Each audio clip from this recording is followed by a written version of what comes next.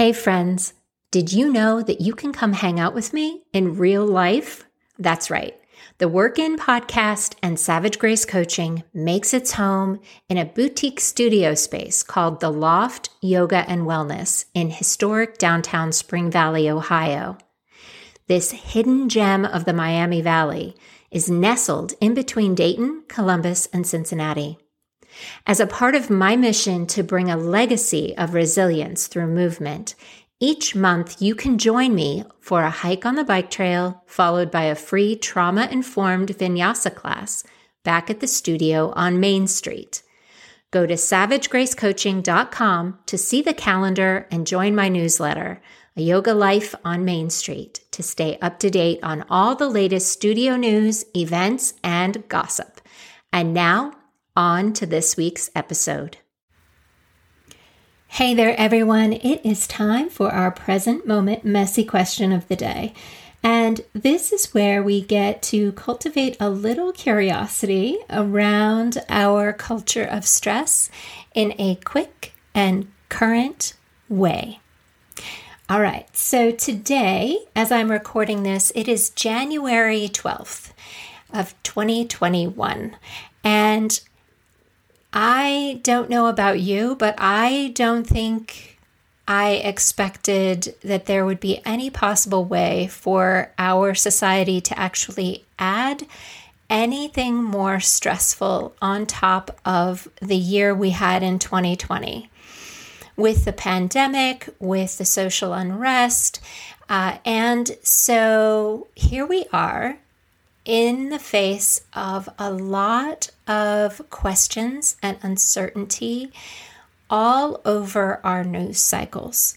Now, just to give you a little bit of background, when I was in college, I was actually in the College of Journalism for my communications degree. And so I was exposed to some of the classes and the courses that went along with being a journalist, even though I had no intention of becoming a journalist or going into that sector.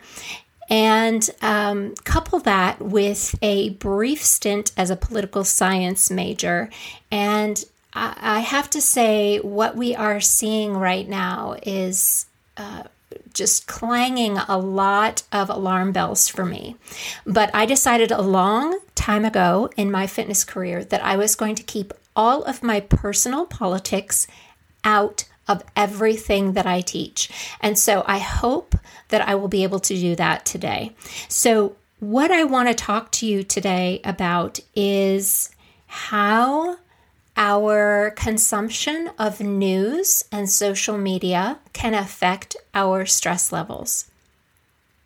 Our news cycles today in this country rarely share very much objective news on a day-to-day basis, outside of who got shot and who's under arrest and who's going to jail. Outside of things like that, the journalists who simply report what happens and then allow you to use your own intelligence and judgment to form an opinion are very difficult to find. There are not very many news agencies out there right now that simply do that. Most of these have been replaced by what we now call thought leaders and influencers. But the fact is, we as human beings are all wired with some kind of agenda. Some of those agendas we acknowledge, but many we don't. We call these agendas unconscious biases. And they aren't necessarily a negative thing. We just have them. We have them because we were raised a certain way or in certain neighborhoods or went to certain schools or were members of certain religious organizations. They are just how we have been influenced throughout our life. Because they're unconscious, most people can go their whole lives without really ever being aware of them. And If our beliefs are never challenged, then there's really no reason for any of those biases to be questioned. There's no reason for me to question any of my own personal biases if I never run up against anyone who has a different bias than I do, right? Now, let's get back to our news cycle here.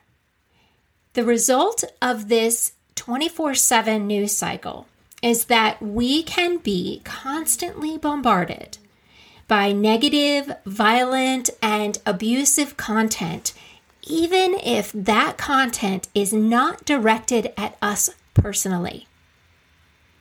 The unintended consequences of consuming too much of that kind of content can result in the equivalent of an assault on our nervous system that can range from a subtle, chronic kind of worry about where the world is going, all the way up to outright trauma. These things can trigger the same physiological response in the body as an outright attack on your person, especially if we allow ourselves to be exposed to that level of abuse over long periods of time. So when you watch the news or social media, your challenge is to notice how you feel in those moments. Notice what sensations come up in your body while you are watching or listening. What thoughts rise up in your mind, and how are those emotions beginning to be connected to your physiological responses, to those sensations in the body? So here's the messy question of the day. Whose thoughts are those? And then, what is the one boundary that you can set for yourself that will allow you time, space, and grace to begin to advocate for your own personal beliefs? Thanks for joining me. And remember, always be real, open, curious, and kind.